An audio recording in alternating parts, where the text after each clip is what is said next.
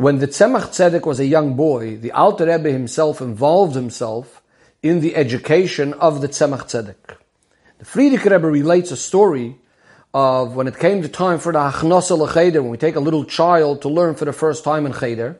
So the Alter Rebbe brought his grandson, the Tzemach Tzedek, to Cheder. And one of the things that the Frierdiker Rebbe related then was that the Alter Rebbe told the teacher to learn with the child the beginning of Vayikra. After the Malamed did that, the Tzemach Tzedek, as a little boy, asked the Alter Rebbe, why is there a little aleph in the word Vayikra? So the Alter Rebbe went into a dveikus, deep in thought, and then he said the following. Adam HaRishon was handmade by Hashem himself. Hashem testifies Adam HaRishon was smarter than the Malachim. Adam HaRishon knew about his own great qualities, but eventually this caused that he had actually stumbled because of this, and he ended up sinning with a Chet Eitz Hadas. On the other hand, we have Moshe Rabbeinu. Moshe Rabbeinu also knew his great qualities. But not only was Moshe Rabbeinu proud of his qualities, on the contrary, it actually made him feel very, very humble. He thought to himself, if another Yid would have the same qualities that I have, the special neshama, he's Amram's son, he's the seventh generation to Avraham Avinu, that other person, if he would have had my qualities, would have done even better than myself. And as the Torah says, Hashem tells us, Moshe Rabbeinu was the most humble man on the face of the earth, because that's the way he looked at every other person. He held himself smaller than everybody else, thinking that other person would have done even better than me. The Alter Rebbe then went on to say that the different kinds of letters we have in the Torah, we have big letters, middle-sized letters, and small letters. Most of Torah is written in the average middle-sized letters, indicating the idea that a person has to go in the middle path, be a Beinoni. Adam HaRishon, because he recognized his greatest qualities, but this caused, as we said, the Chet Eitz Hadas. So by Adam, the letter Aleph, by Adam, this is in a pasuk in Divrei Hayamim, later in Tanakh, it says a big Aleph, representing this idea. But by Moshe Rabbeinu, through the avodah of humility, he came to the greatest idea of another, humility, humbleness, and so on. By him it says the small aleph in Vayikra. The Rebbe asks a number of questions. Number one, why is it relevant, the big aleph of Adam, to explain the small aleph of Moshe Rabbeinu? Seemingly it would have been just enough to say there's a small aleph in Vayikra to represent the humility of Moshe Rabbeinu. In fact, some Mefarshim say it like that. Bring about the small aleph and Moshe Rabbeinu and don't say anything about Adam at all. Why would the Tzemach Tzedek, who didn't even learn Divrei Hayamim at this point, need to know this? Especially that seemingly he was saying something not nice about Adam HaRishon. Usually the Torah tries to avoid that. Another thing we need to understand is why is the Alter Rebbe elaborating so much about the humility of Moshe Rabbeinu? In other words, the question is like this. Why is there a need to emphasize that Moshe Rabbeinu knew his qualities, and yet, how was he able to be humble at the same time? Because he realizes that these qualities aren't his own, and somebody else would have done better than me, and so on. Why is this all relevant to focus on the qualities of Moshe Rabbeinu? And furthermore, why do we need to focus on and speak about how Moshe Rabbeinu is comparing himself to other people?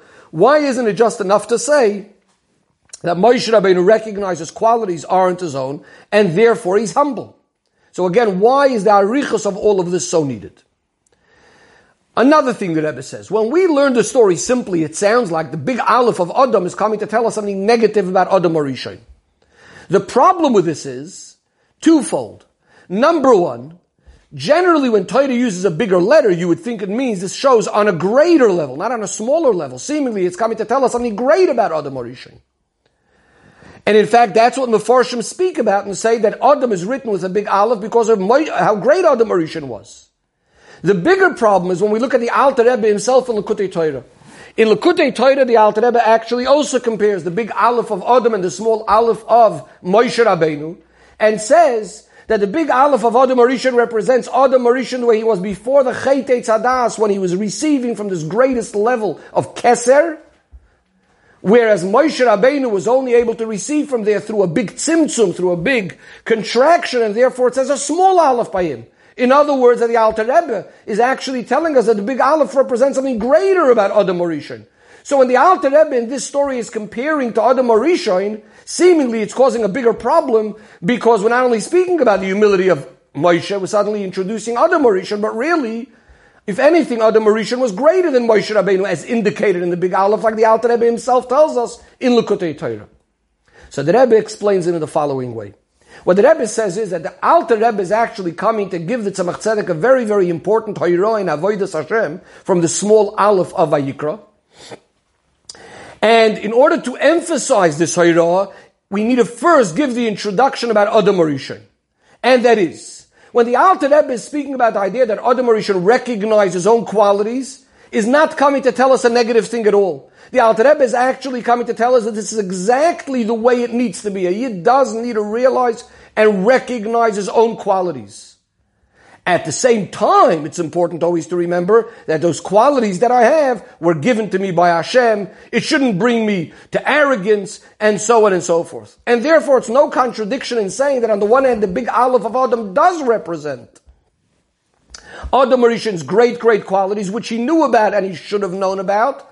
And at the same time, we're also speaking about the idea that it ended up having a certain negative impact because as a result of his own recognition of his qualities, he ended up falling through.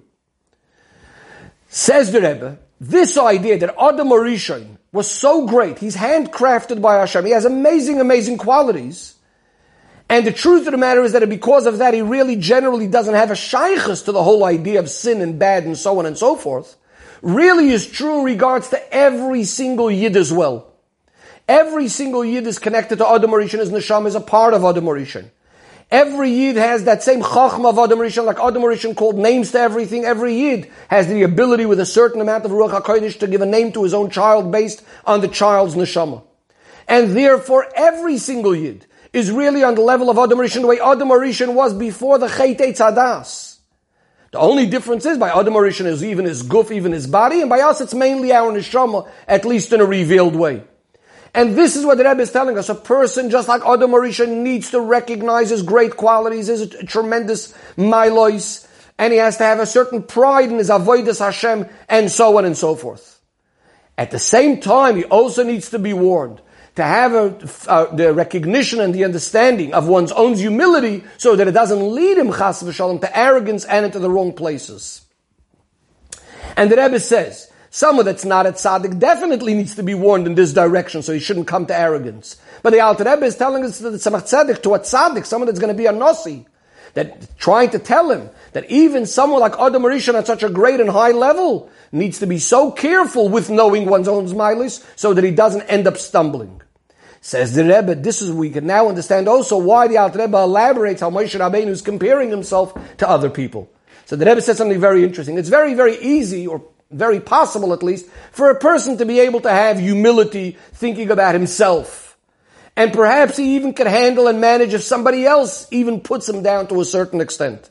But the Rebbe says what's even harder, and what's the real sign of humility, is because when you think about somebody else, you might say, I'm nothing, but that other person is even less of a mitzias, even less of an entity than myself. In order to bring about the real feeling of humility and to be able to say that the other person, if he had my qualities, would be much greater than me, that's a true level of humility, that's a true level of bittul. And this is exactly what Moshe Rabbeinu was, who was coming to correct the chet of Adam HaRishon. Says the Rebbe, of course, the practical hoirah from all of this is that every single Yid needs to know all of his amazing milos that he has, his amazing qualities. And a person should never come along and say, when it comes to a matter of Tusha, who am I? What am I? I can't manage to do this great avodah and so on and so forth. We need to know all of our tremendous qualities, that we could do it all. Like Adam HaRishon even before the Chet Eitz Hadas. On the other hand, we need to remember that these are God-given things, and if this would be given to somebody else, perhaps the other person would be even much better than myself, and therefore it should bring to a tremendous level of humility.